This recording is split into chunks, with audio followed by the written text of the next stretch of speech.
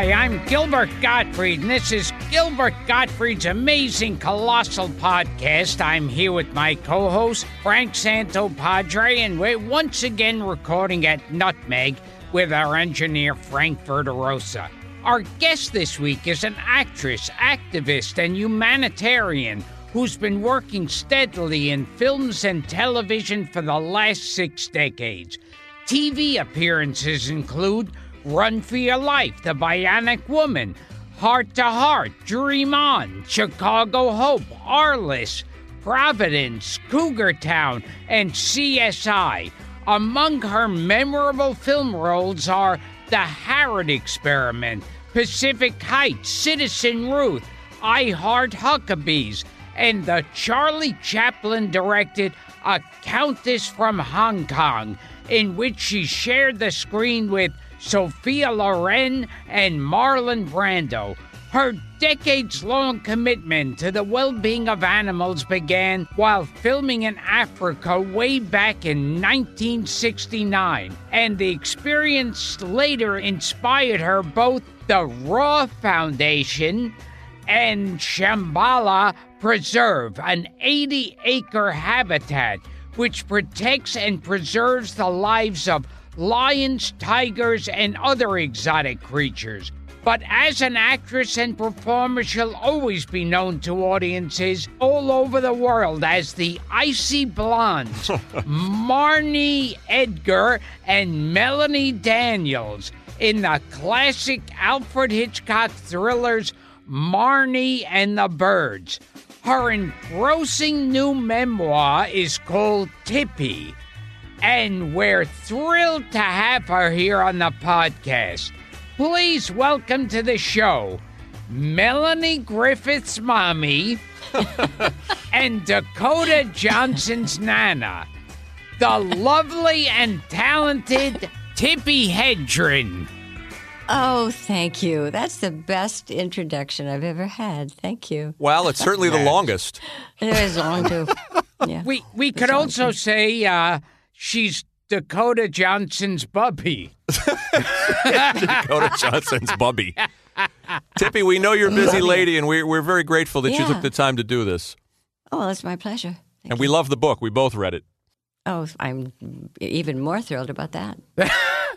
Now, you started off first as a model. And I did. How did you get into modeling at first?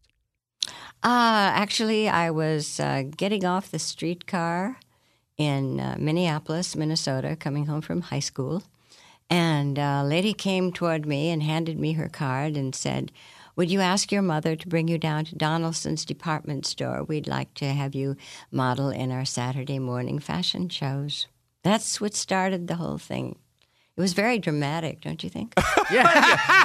It's kind of like those stories you hear about Lana Turner being discovered at Schwab's Same at the thing. counter. Yes, yeah. Same thing. It's wonderful. Uh-huh.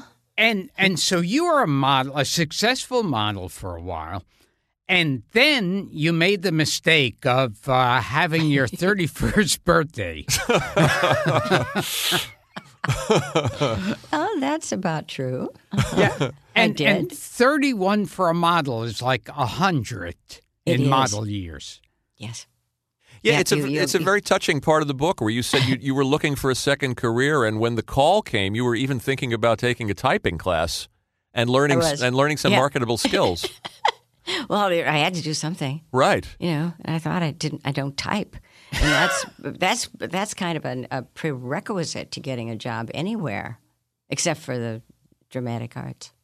It's an interesting thing. So you kind of, and it's funny because you had the talent and beauty to take advantage of these opportunities, but the opportunities were coming at you pretty easily at first.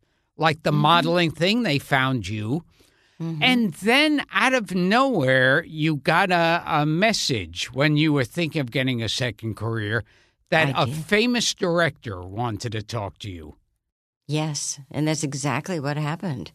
And when I got the call, I said, "Well, who is this person who is interested in me?" And then she said, "Well, would you come down to our office and we'll talk about it?" And so I did. I went down over to the studio, and it was there in that office. And I said, well, come on, who is it? And because they laid out the contract and what the money would be, everything. And they said, if you agree with all of this, we'll go down and meet Alfred Hitchcock. Wow. Did you meet Lew Wasserman first? Yes. Yeah, but was that the first meeting? When they still, you say in the book, they still wouldn't tell you, and your own agent knew and wouldn't tell you. No, nobody would tell me. Nobody. How bizarre. It became a game. It was kind of fun. Yeah. But I wasn't disappointed when I heard the name. Of course. And when they would, your tests, they were asking you some very strange questions. I thought so too. Made me kind of mad, actually. Yeah. What were they? They were trying to. He was trying to get me to, I don't know, show some kind of anger or whatever. I'm sure that's what it was. Oh, so it's kind of like an acting test to see if they could. I think so. Yeah, get your goat and see what happened. I think that's what they were doing. Yeah, like they were phrasing it like. You've had a lot of male friends in your career and stuff like that. And... Yeah, it was really creepy. Wasn't that Hitchcock's lawyer that they sent in originally to meet with you and ask all those inappropriate questions? That's what's yeah, that was yes, and that was actually after I was I had been signed to the contract, right? And. And this man really made me angry. In fact, I walked out of the room and slammed the door. I've never slammed a door harder in my life. Wow. I was so upset with the accusations. Yeah. Right. But it was a 7-picture contract or a 7-year contract? It was 7 year. 7 years. Yes. Yeah. And so your first movie then was The Birds. It was. Yes. And that's taking on a lot for of for course. a brand new actress. Of course. It's tough enough dealing with people, but then you throw in all those birds and it becomes something else. But before that, he had you. They brought Martin Balsam in. They sent Martin Balsam across the country to do a screen test with you. Yes, I mean there weren't any actors in Hollywood who could have done that. Right. To fly Martin Balsam in from New York. And they had Hitchcock had seen you in a TV commercial. Yes, it was a Seago commercial. The diet drink, and I think I weighed all of 100 pounds when I did the commercial. But it was a storyline. There was a story to it. I'm walking down the street and this little boy whistles at me, and I turn and smile at him, and it was really very cute. So anyway, that's the commercial that. Hitchcock. I think it was Mrs. Hitchcock who saw it on the Today Show. I don't really know where it was being shown. Yeah, Get the Girl. That's kind of what it was. Yeah, interesting. And then shortly into the film, my favorite part of the book, of course, Hitchcock attacked you.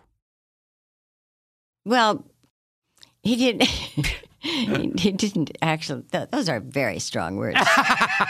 He didn't attack me. He just made it known what his intentions were, and I didn't appreciate it, and I rather stormed out of the room. It's interesting in the book too. You talk about when the mystery was starting to be revealed. Your agent wouldn't tell you who it was. Lew Wasserman wouldn't tell you who it was, and then you finally met Hitchcock, and you describe him in the book as shorter and rounder than you had pictured or that you had imagined. Yeah, actually, well, we all have that vision of him standing in the door with that profile. Right, the famous silhouette. Right. For his TV commercials, yeah. You also describe him in the book as remarkably unattractive, which gave me a chuckle. Well, how would you describe him? Of course. And I love that he told you off-color limericks, too.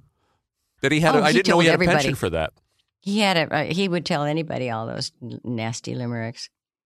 On the set, he'd just, come out with all of these terrible limericks, and everybody would laugh, and, I didn't think many of them were very funny. Yeah. And one time he was in a car with you on the way to a premiere, and he grabbed you and started kissing you. Well, thankfully we were at a stop. In fact, we were just when he did it because I opened the door and practically fell out of the car. But we had just pulled up to this studio, where all the guards are and all of that. And he pulled this trick, and I, just got the door open, and literally I almost fell out of the car. It was embarrassing. It was very Can embarrassing. imagine. So when you let it be known that you are not at all interested in him, what did he say to you?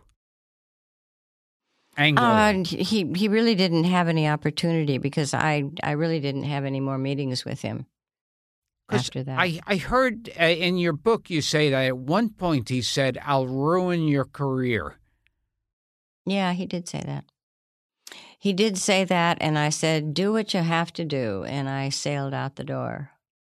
And 2 weeks later, I got the call from Charlie Chaplin to do The Countess of Hong Kong Wow. with Sophia Loren and Marlon Brando. So, And in Birds, it's like a horror thing. I mean, where in Yes. real life, they were throwing live birds at you, flinging them at you, and they're pecking at your skin. And did you think like this was also Hitchcock's revenge? Was like because he was angry that you didn't accept his advances? I don't know that it was that. It sounded worse than it was with the birds being thrown at me because I really was. I apparently was very good at keeping them at bay. I'm trying to think of the timing of all of this. Yeah, it's been a long things time. Happened. It has been a long time. Yeah. Yeah. Because pretty much when I, said I was through, I was finished. It was after Marnie when all that happened. Yeah, you had to endure a lot in two Yeah. films. Oh, I didn't endure anything. I didn't put up with anything, so I didn't have to endure it. Yeah, I just meant the stress and the... Yeah, that is stress is never good. I just want to go back too, if I can, and this is a fascinating part of the book, Tippi, is that your initial meeting with him, you never discussed the work. You weren't at this point sure why he wanted to sign you, and they put you through the paces. You got a vocal coach. You went to meet with the famous Edith Head. What was she like, by the way? Oh, she was. That's an icon. She was a wonderful, wonderful woman, and I had the good fortune of becoming. We became very good friends. And it was not only awesome to watch her work, and one of the things I really appreciated about her was how she was able to twist the director's mind over to thinking the way she did about the clothes and what should happen. Right. With the gowns and the dresses or the costume. And the studio was also. I mean, here you're going through the training now. You've got the vocal training. They're giving you. They've introduced you to Edith Head. You're getting a wardrobe, and the studio was somewhat lukewarm to the idea of using an unknown actress in this film. Yes, they were. They were, and I thought, well, why wouldn't they? They're putting in somebody who's never, really done a film ever before. Why should we give this this role to an unknown completely? Who? So I had my work cut out for me, and I said, I am going to succeed. I'm going to be putty in the hands of that director. Mm-hmm. And you loved both your leading men in those two movies. Robert Taylor. Rod Taylor. Rod Taylor, I mean. Mm-hmm. Rod Taylor Yes. and Sean Connery. Yes. Oh, they were fabulous. They were absolutely fabulous. They were good friends, consummate actors. It couldn't have been better. Yeah, we're big Rod Taylor fans, and we just lost him not long ago, maybe a year, 2 years ago. It was 2 years ago. Yeah. Yeah. Yeah, it And was very I'll sad. tell you, it's a great performance on your part, given that it's your first film and you're working with these crazy props and you're working with animals and you're going through this tumult off screen. Yeah, it was a lot to handle, really. It really was. A lot of stuff going on. And at one point where he filmed it for something like 5 days of you getting hit in the face with live birds. With those birds, yeah. We started Monday morning and Friday afternoon. Um, one of the birds, because they had me lying on the right by the door, and they had the birds tied to me, and one of them jumped from my shoulder, and the claw got me way too close to my eye, and I just got all those birds off of me and just sat there and just cried from sheer exhaustion.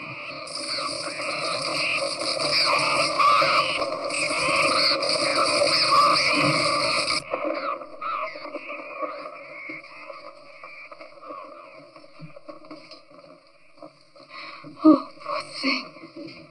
Poor thing. Listen, get some water, bandages, and antiseptic. Quickly. Bandages? It's terrible. Yeah, it's a touching They all part of left the book. me alone. Yeah, they all left me alone. Isn't that cute? Was Cary Grant visiting the set that day? Cary Grant came during the filming. It wasn't that day. It was another time that they were hurling birds at me, and he God. came over. He said, Hurling birds at you. hurling birds at me, and he said, "I think you're the bravest woman I've ever met." And I said, "Well, I'm not sure that's the name for it." And when you broke down crying after the bird almost poked your eye out, at the whole stage, everybody left. I heard. Yeah, they did. They left me. Isn't that? I thought that was interesting. Yeah. They did, and I managed to, and I was so exhausted after that week. I hardly remember driving home, and I got into my bed, and the nanny for Melanie, my daughter, Melanie Griffith, the nanny couldn't wake me, so she called the doctor, and the doctor came, and Hitchcock came as well. And the doctor, examined me and talked to me a little. And he looked over at Hitchcock's and he said, "What are you trying to do? Kill her?" Wow. Dum, da-dum, dum. Wow. I don't think that's the case, but it was a thought. And speaking of your co-star, Yeah. Suzanne Plachette became a friend for life, too. Oh, she did indeed, yes. And it was such a sadness that she became so ill and left us. But it was she who said, "Tippi, it isn't always like this." What I was going through with Hitchcock. Good comedic actress, Suzanne Plachette. Oh, she was a fine actress on every level. Yeah, Yes. yeah. Oh, yes. Okay, we're going to take a quick moment, and we're going to talk about one of our sponsors. And now back to the show. I remember, this is just a personal memory, going with my parents in Brooklyn. I was a little boy. I went with my parents in Brooklyn to see Marnie. Mm-hmm. And I remember as a kid, I called the movie Marty. Marty, not to be confused with Marty. And Not to be and I confused. called the lead actor Sean Connery. Nice Yeah. work. Uh-huh. Very classy. You still like Marnie. I read an interview with you, Tippi, and that's one of your favorites of your films. It is. Yeah. It is. It was an incredible character to have the privilege of playing, and yes, it is my favorite role. And it's a shame that what happened between you and Hitchcock. I mean, you say in the book that at some point he just stopped caring about the film. I think he did. Yeah. I think he did. Yeah. It's But unfortunate. it is a shame. It is so tragic because, when I first went under contract with him and we were doing the birds and Marnie, we worked so well together.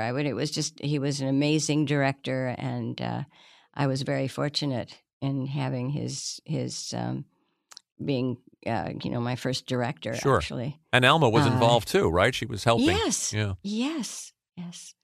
So it was very heartbreaking when all this kind of fell apart.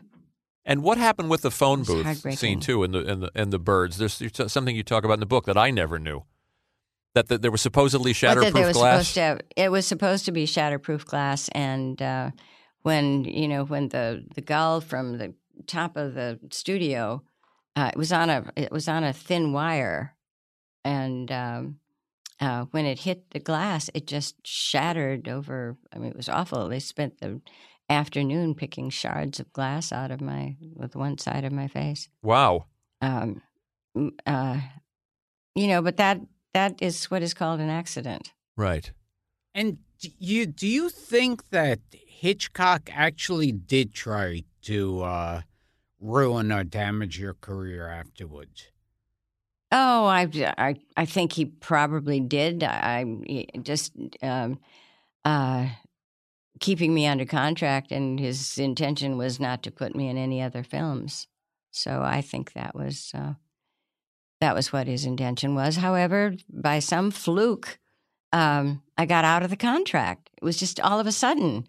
They called me and said, "Tippi, you're out of the contract." And I didn't even question. I was just so thrilled to be out of that I don't really know what happened. I wish somebody would tell me what happened. Interesting. It's funny because we had former child star Billy Mumy on. Right, from Lost in Space. And he worked, as a kid, he worked with Alfred Hitchcock, and he hated him to this day. He wasn't kind to Billy Mumy. I from what I understand about Hitchcock, he didn't tolerate children well. He did not. No. Yeah. They weren't necessary.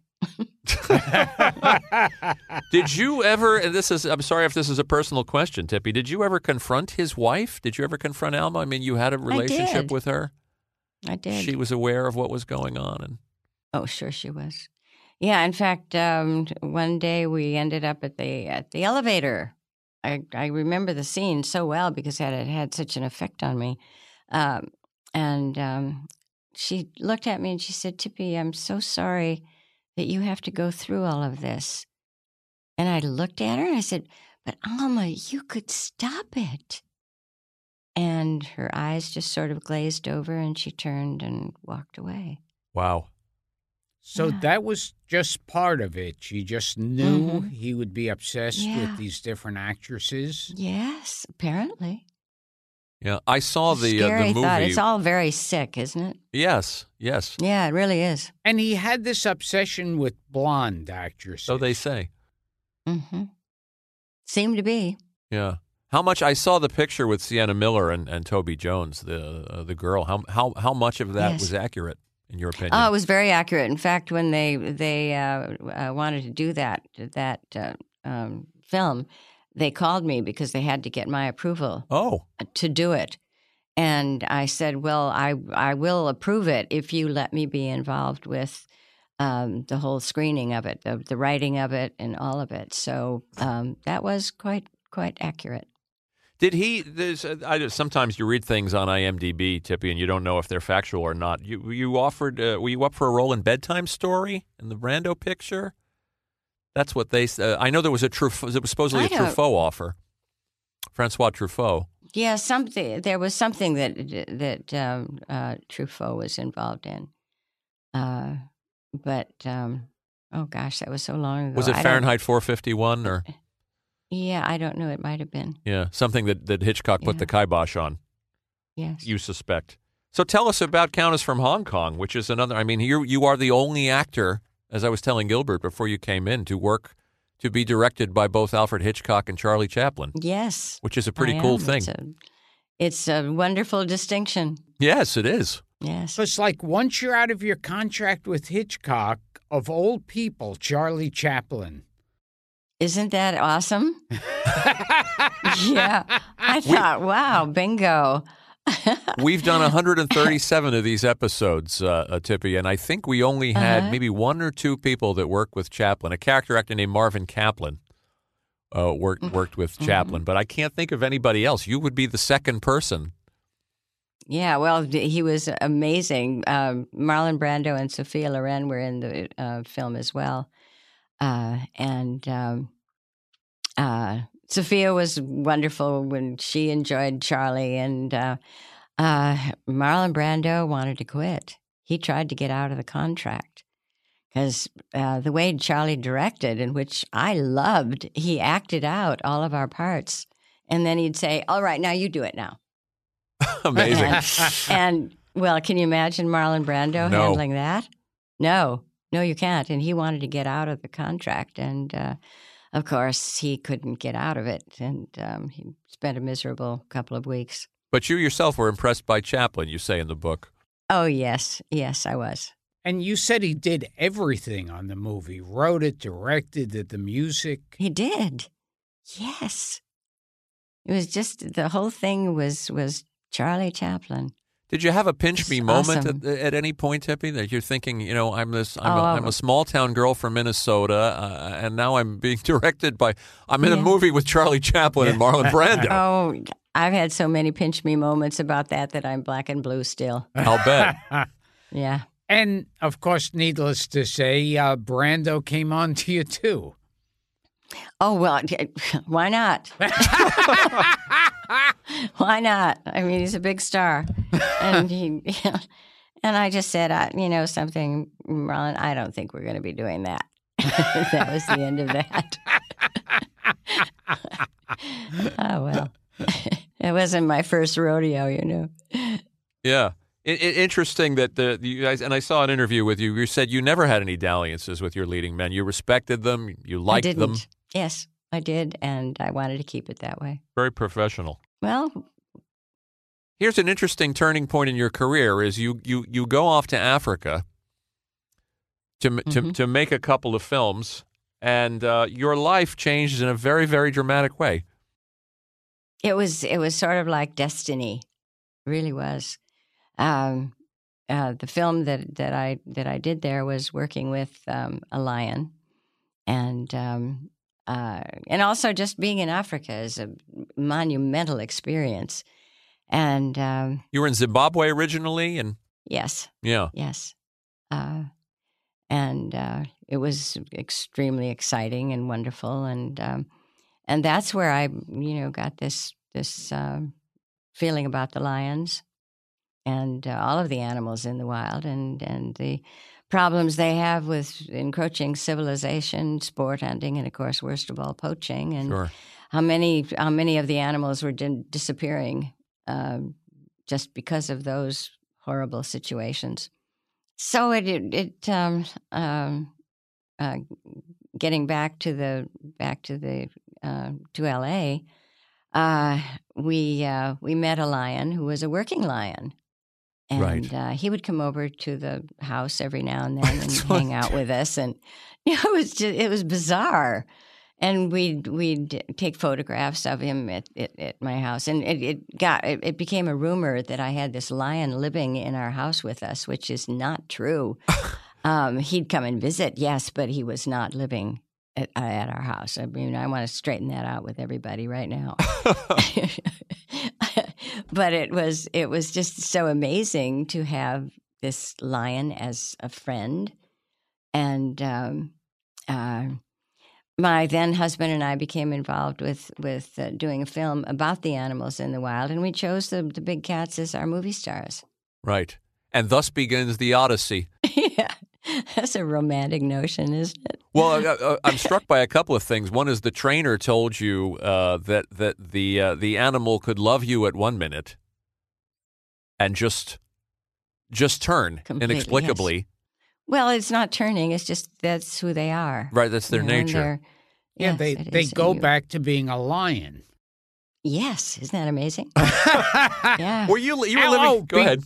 Before, you know where my head is every second. Before we go we'll get back to Raw in a minute. He's going into the gutter again, Yes, Tippi. I apologize yes. in advance for it. Oh boy.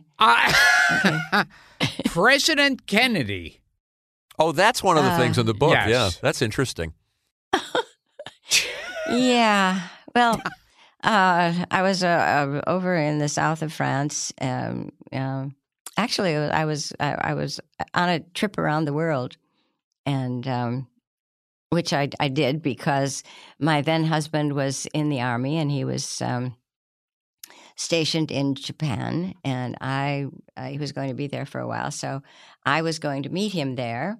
And so I made the arrangements, and while I was dealing with the traveling tickets, with the plane. I thought, wow, I'm halfway around the world. Why don't I just come home the other half and go through Europe and all of that, and Asia and Europe, and so that's exactly what I did. And so I was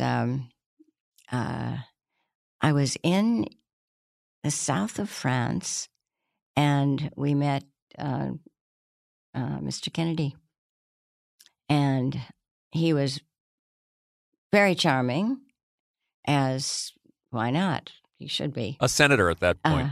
He was a senator. Yeah. And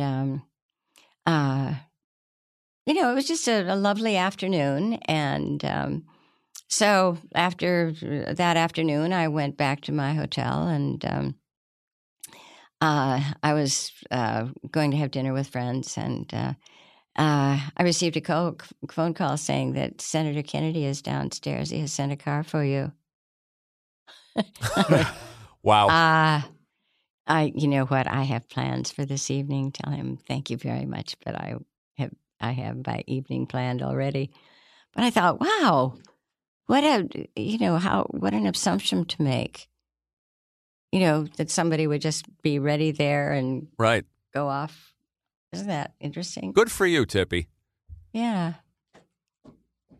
Well, I've had a good Lutheran background. With good Lutheran parents, and we had rules and regulations. My wife is Lutheran and also Finnish roots, similar to your own. Yeah, she read your book too and related to that. Oh yes, yeah. But I have to get back to the lions visiting your house in Sherman Oaks, and and neighbors asking you if there was a lion living there. I mean, it's really one of the funny parts of the book. Oh yeah, because we had our backyard was the swimming pool, and all of that, and of course he'd go out there and hang out for a while. And one day he started to roar, and that sound carries for miles. Imagine. I mean, it really does.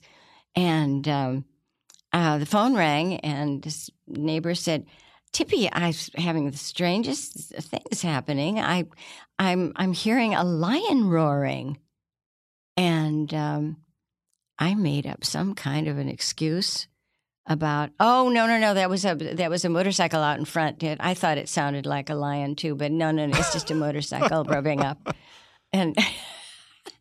But you can't stop that roaring. There's no way you can say, shh, don't do that. Quiet. And I would think, too, with a lion, even if it's not turning vicious or anything, it just being a cat, like if you play with a cat, it'll hit you with its paw. And I'm thinking, so sometimes maybe if they're just playing with you, they're hitting you with their paw, but their paw has a lot of power in it. Yes, it does. And claws that could tear you in half. Oh, absolutely.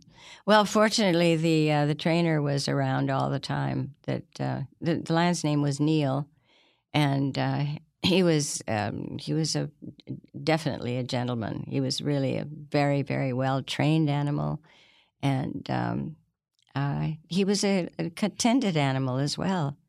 He was an amazing. It was to meet an animal like that, and to have a relationship that was safe, was a great gift to me. Yeah, there's a fun story of him jumping on the table and helping himself to the. What was it? The roast or the chicken? Oh yeah, at your house. Yeah, we were. Yeah, it was. Oh gosh, I don't know what it was. One of our celebrations, and that we Americans have during the year, and we were having dinner, And it was a special time. I don't know whether it was Easter or what. It was something like that. And we wanted to get photographs of Neil. And there was a landing above the dining area. And we put Neil up there. And, of course, we were having meat at the dinner. And all of a sudden, I guess Neil just thought, I'm in for that. And so he jumped over the railing and landed on the table. And, of course, the whole table tipped over. And I was at the head of the table, and the table was an oval, and it tipped over. And everything, the wine glasses, the candles, the plates, everything came down to my side. This is a full-grown lion at this point. It was a full-grown lion. Wow. And he just made his point that he wanted to get some of that dinner as well.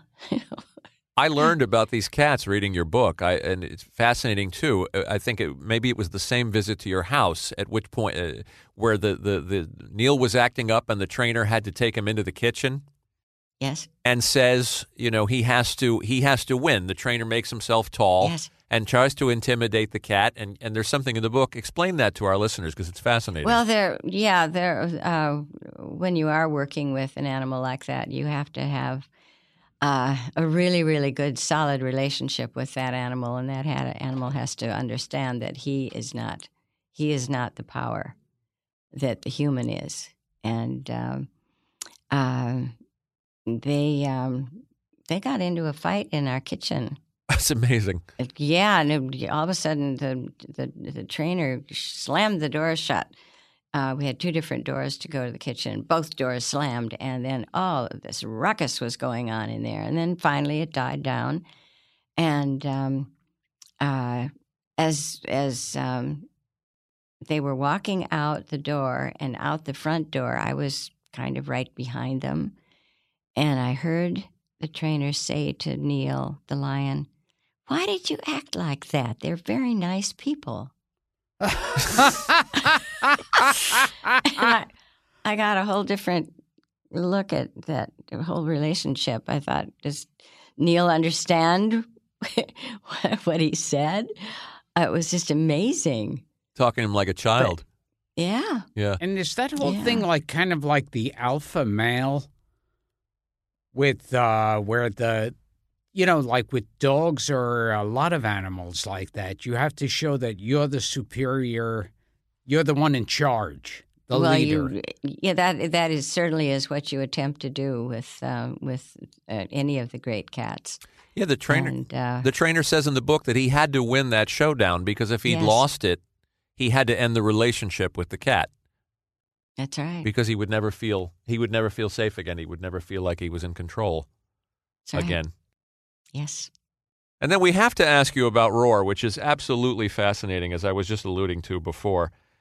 And it's interesting because at the time, and correct me if I'm wrong about this, at the time, you and your husband who made the film, you were trying to show, there was a part of you at least that was trying to show that humans and these cats could coexist, could live together. Mm-hmm. But over the years, do I have this right? You came to change your position on that? I definitely changed my position on it. They are apex predators. They have instincts that can never be removed. And, all the people who work with the animals, with the lions and tigers and all of that, it's a very specific relationship that they have with those animals, and the human always has to win. Right. And it's a precarious business to be in, to say the least. So you and your husband at the time embarked on this, what became an 11-year odyssey to bring this story, this passion project of yours to the screen, which was later called Roar. But it was finally completed, and I have to tell our listeners, I mean, it's fascinating on a lot of levels. I think it is too. Yeah. Yes. I mean, not just for the obvious reasons, not just for the way it was sold, and it recently was in the South by Southwest Film Festival, in 2015. I mean, it was a little bit, in a sense, it was rediscovered. But the injuries on the set, Jan de Bont, who went on to direct Speed and Twister, was injured, required 220 stitches to put his head back together. But that's fascinating on one level. But to watch it and to see you guys just coexisting with these animals that were untrained. Yes, they were. Because you couldn't find enough trainers in California. No, we couldn't. It's a fascinating piece of work. I mean, it's terrifying. No, because all the trainers had the thinking of, well, I'm not going to let my cat work with another cat. It doesn't know. They'd kill each other. So all of the animals had to be introduced very, very carefully. It was a horribly dangerous time for us. Yeah. It really was. It was just crazy. And you were was it Cherries, the tiger that bit you? It was a lioness. A lioness. Yeah, she got me in the back of the head. Right. And Melanie also got hurt. Melanie did as well. She, we survived. But it was crazy. I don't know. To me, after the first injury, I would have been out of there. I think a lot of people would have been. Well, I understand your thinking there completely. It is a wild. I heard a film critic describe it as saying it makes Apocalypse Now look like a children's birthday party. I mean, which is a great line. I watched it. I couldn't tear myself away from it. It's kind of like the real Jurassic Park, in a way. Well, it kind of was that way. Yeah. I mean, it's a family film. Yes, it is a family film, and I hope the whole audience got the idea of do not do this. Yeah. Yeah. Yeah. You're very brave. I mean, Melanie was brave. How old was Melanie? She was a teen? She was in her teens. Yeah. And you and your husband got gangrene? No, I did. Oh, you did? I did. He didn't. I did. It was on my right leg. I still have a scar from it. Wow. But there are two different kinds of gangrene. I learned all about this. There are two different kinds of gangrene. There's the black gangrene and the green gangrene. And what you want is the black one, because that you don't have to have your limb cut off, which was really good news for me. Yeah. And what was it like when the doctor said that word, gangrene? It's chilling. It's frightening, because this is a word that we have all heard, and not in good situations. Yeah, how many animals were there? There were over 100 animals in the film. I think close to that. Yeah. Sure. And an elephant. Yeah. Or two elephants. We had two elephants, yes. Right. Yeah, Timbo and Kura. Right. Was it Timbo that injured you? Oh, he didn't injure me. I fell off of him. I see. And on my way down, my leg got caught between his tusk and his trunk. And when he put his trunk down, my leg was in between. That's what the problem was. Right. So, and there's so much in the book that happens. I mean, there were floods. There were, the things that befell the making of this movie. You could write a book about. I think you did absolutely. You did a TV special or documentary about the making of it. Yes, we did. It's absolutely fascinating. I urge our listeners to check it out. It's disturbing and at the same time it's beautiful in a way, because you really see these animals having the run of the place. You know, the wonderful thing that came out of this movie was the Shambhala Preserve. Yes. And where we rescue big cats that have been born in the United States to be sold as a pet or for financial gain. And, it got so bad that I was saying, why doesn't the United States have laws against these animals being born? They're apex predators. Why are they being born to be sold as a pet? And I put a bill together and took it to my congressman, and he said, it'll never fly, Tippi, because it's such a big business. And I said, well, we've got to try. And I got the bill passed. Oh, congratulations. It's called Big Cats and Public Safety Protection Act. And I think it was 2003 that it was passed. And since then, the numbers of big cats being born and to be sold as pets has diminished tremendously. That's wonderful. So I'm very proud and tell of us when we'll do this again just before we wrap. But tell us how people can support both the Roar Foundation and also Shambhala. Oh, well, you can look us up on our website, which is Shambhala, SHAMBALA.org, O-R-G. And, it's the national debt to keep the place going because those cats are not, they're not inexpensive. They eat a lot. And it's all, they eat a lot and it's all meat, and beef. And we have a 10,000-pound freezer, which we Incredible. keep. Yeah, it's a huge, huge thing we do. I hope you'll come out and visit us. I would love to. I don't know if Gilbert will probably wait in the car. Yeah. No, you'll be perfectly safe, Gilbert. Do not fear. Brag a little bit about your good work, Tippi. Do you have any idea of how many animals you've rescued in the time you've been doing this? I don't. Something I don't know, Ballpark? and I don't really even know how I could find out. Really? Yeah. Because there have been so many that, and so many of them were in the movie, and not all of them. We couldn't use all of them because they were too dangerous. So we became literally a rescue during the filming of this movie. I learned something else about you in the book, too. I did not know that Tippi, your real name is Natalie. Nathalie. Nathalie, with an H. Yes. Nathalie. So Tippi is what? It's a nickname? Yes, my daddy just couldn't call me Nathalie. He just couldn't do it. So he started calling me Tupsa, which is a Swedish term of endearment. Tupsa. Tupsa. And then it came around to being Tippi, Tips, and then Tippi. And and that works. Yes. I can't. It served you. Nathalie is, I don't think I am the Nathalie type. I can't even say it. Isn't it funny the twists and turns of life takes? Because you talk in the book about how you wanted to be a figure skater. Oh, desperate. I still do. There's still time.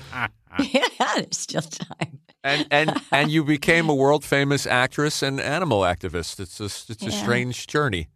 It is. Life does that to you, and I'm thrilled for my life. I love my life. I love what I've been able to go. I've loved the traveling that I've been able to do, and the people that I've met, and the best of part of it is the Shambhala Preserve, of course. We brought up Melanie. Let's talk about her a little bit if we can. You said you never encouraged her to be an actress. No, I've never encouraged anybody to be anything, because I think it should be the choice of that person of what they want to do and what they want to be. And it was a surprise to me when Melanie said that she wanted to become an actress. And she's had a wonderful career. I really was surprised. Oh, indeed. Yes. And she, at one point, got married, and you were against it. She got married to who's best known for Miami Vice, Don Johnson. Yes, she did. Well, first of all, they were both too young to be getting married, and I was just saddened by it more than anything. Yeah, and then it didn't work out. It didn't. But you have a wonderful granddaughter. Yeah, indeed, I do. Yes, and now she's a big star. Dakota is a huge star. Yes. So it's a whole acting dynasty. It really is a dynasty. It's like the Barrymores now. Yeah. I have created a dynasty. That's a nice thing to say. I have created a dynasty. Melanie is she's had a wonderful career, and not just, people talk about Working Girl. Obviously, she's very good in a film you're in too, Pacific Heights.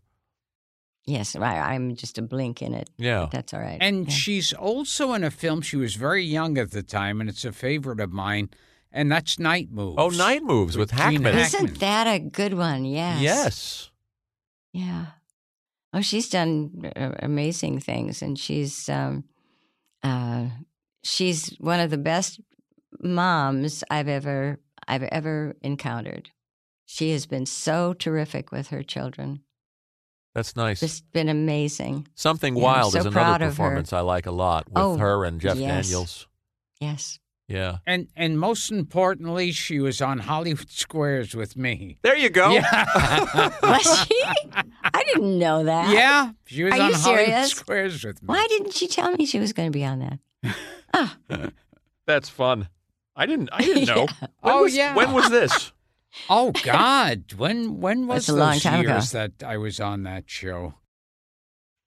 What do you remember about some of these projects? I'm looking from my list here, Tippi.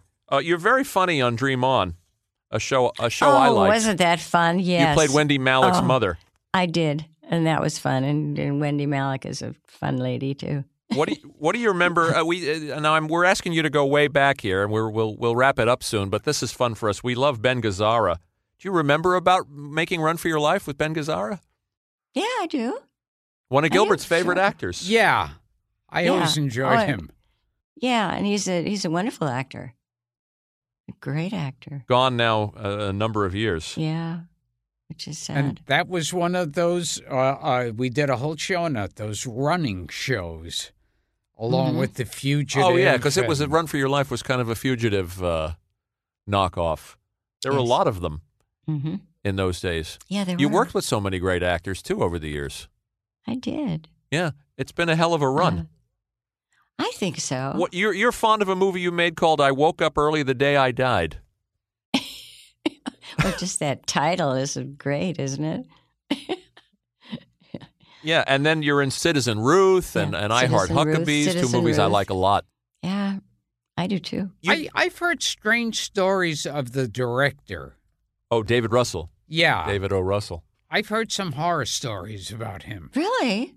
Yeah. Oh, tell me. I haven't heard any. You had no problem with him then? No. Oh. I think he had a couple of run-ins with George Clooney and Lily Tomlin, rather famously. Yeah. Yeah. Oh. We're not to tell tales out of school, but what the hell? And could you talk a little bit, Tippi, just tell us anything you remember about the Harrod Experiment, which is another wild movie? Well, the Harrod Experiment, that's where we met Melanie and I met Don Johnson. Right, right. That's how that whole thing happened. But it's you and James Whitmore. Uh-huh. And an interesting cast Gilbert would appreciate. Ted Cassidy was in it. Yes. You remember him? That man was tall. Yes. And a young Bruno Kirby is in it. Oh, geez. And Fred Willard and Billy Saluga. The Ace Trucking. I know this is like weird memory lane, Tippi, but this is the kind of stuff we talk about on this show. And Billy Saluga. We love character actors. Billy Saluga wasn't he? Well, you can call That's the me guy. Ray, Yeah. and you can call me Jay. That's right. But you don't have to call me Johnson. That's the guy. And even by today's standards, a bold movie. The Harrod Experiment. Yeah, it was. And we should get Saluga on the show. We'll have to get him. And one last thing about Hitchcock is, and I found this kind of touching in the book too, is that for everything that you went through, and this mistreatment, if you will, or this at the very least unprofessionalism, you did feel you did attend his service. I did. Yeah, I mean, the man was one of the most prominent producer-directors in the business. You know, the fact that he made my life a little bit uncomfortable, and that had to be straightened out. But that is legion. I mean, if you just said, I'm not going to have anything to do with anybody who has pulled those cards. Of course.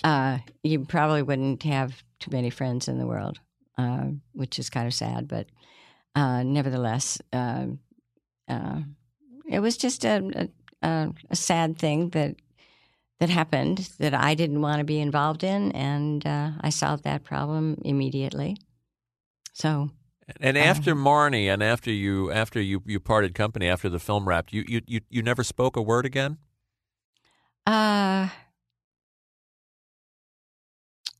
don't believe we did. No. Did you stay in touch with Alma and his daughter at all? No. Not at all. And after the divorce, your daughter's divorce, years later, Don Johnson went over to you and apologized to you, I think. Yes, he did. Yes. Well, that's sweet. Yeah. Well, Don is and his family are close to Melanie and her family. It's a really good thing. You know, they're good friends and it's really wonderful. How do you feel about being the matriarch of an acting dynasty? Good. I feel very good about it. It's a cool thing. And It the is idea cool. that your granddaughter, aside from other movies, was in like the most talked about movie of 50 Shades of Grey. Like that's one of those movies everybody was discussing. Yeah, she's quite good in it too. It seems like it's a difficult role. Well, she's an extremely good actress. She's excellent. I haven't seen the movie. I haven't seen it yet. Okay. I'm going to see it one day. I am. I see. It's one of those. I haven't seen it yet, and that's okay. Well, we have to plug the book again because it's an engrossing read. Tippi, a memoir, and it's quite a ride. I will urge our of course, if our listeners haven't seen The Birds or Marnie, shame on you. Yeah, absolutely. Yeah. Where have you been? Where have you been? Yeah. And did you draw those little birds on the book cover? I did. Well, you know, when I first did my first movie, and I went to one of those, I don't know whether it was a screening or something, but all, the fans are out there and they want your autograph and all of that. And on one of them, I put a bird. I mean, just that little, just the two wings, and didn't think anything more about it. And the next time I went to one of those events and the fans were there, and again, the autographing, I signed my name, and he said, "Where are the birds?" It apparently it just traveled right through all the fans, and so now I have to put the birds on. I have to. The pressure's on my now. signature isn't my signature without the birds. Because they're all over the book. They're on the cover. They're starting each paragraph. There was one bird that you got close to that you had. I mean, not Buddy. yeah, Buddy. Yeah. Was he he was a crow? Very handsome. No, a raven. A raven. No, we didn't have any crows in there. We had all ravens. It was just beautiful, and he became such a good friend. He'd come hopping. He was the bird that Ray Berwick, the late Ray Berwick, who was the bird trainer, would use for all of the close-up things that had to be done. And Buddy would come hopping up into my dressing room, and he'd hop up onto my dressing table and throw all the makeup around, and then he'd sit on my shoulder, and then he'd hop onto my top of my head, and we became very, very close. It was a really sweet relationship. I liked him. Yeah, it's given everything you went through. Yeah. Can you watch those films? Is it too painful now? Can you sit and watch The Birds or Marnie? No. Of course I can. Yeah. Yes. Yeah.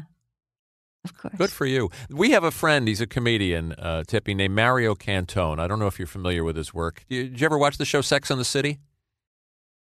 I did. Yes, I have seen. Okay, so he several. was he was Charlotte's friend, the wedding planner. Anyway, the point I'm getting to is he does an absolutely wonderful routine about the birds, which I'm going to send you. Oh, how cute! Oh, please. That you're gonna eat up with a spoon. Okay. It's about I'd a like to have 5-minute scene that he does he did a one-man show on Broadway about the birds, and it's so specific to the movie. Wonderful. And if you've never seen it, I think you'll love it. I'd like to have it. Thank you. And I just got a flashback with Marnie that the gimmick in the movie was that when you'd see red, the whole screen would turn red. Yeah. Wasn't that good? Yeah. Did Sean Connery pay you a compliment? Do I have this right? That he said that... He did. Yes, he I do did. deep research. Yeah, you do. Yeah, What did he say? boy. What did he say? Well, Can you share it with us? He was being interviewed, and I guess he was asked the question, "Who do you think are the best actors in Hollywood?" And he said, "Well, I think they're all kind of pretty much the same, except maybe Tippi Hedren." And I have that little thing framed. Wow. I've got it framed. Praise from Caesar, as they say. Yes. How nice. I was very honored. You're not from Los Angeles, Miss Edgar. Insurance is only pronounced insurance in the South, and that's where you're from. Where? Around here?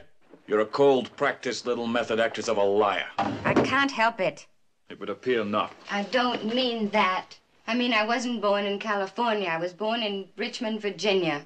My father deserted us when I was a baby. My mother and I lived in Richmond until I was 7. And then we moved to California, where Mother could get work in the airplane factories. That's the truth, I swear it.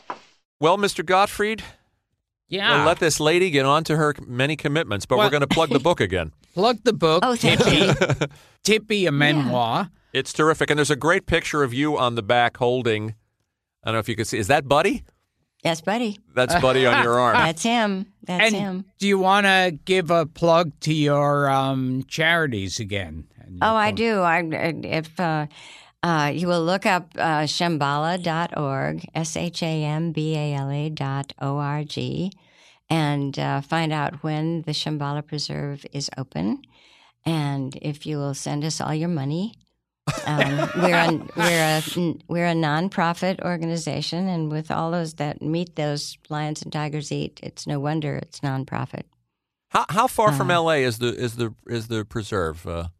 Oh, it depends on the traffic, but generally we say it's an hour drive. Okay. So we say we're going to do some shows out there eventually, Tippi, some of these podcasts. And if we come out there, you'll give Gilbert and I a tour of the...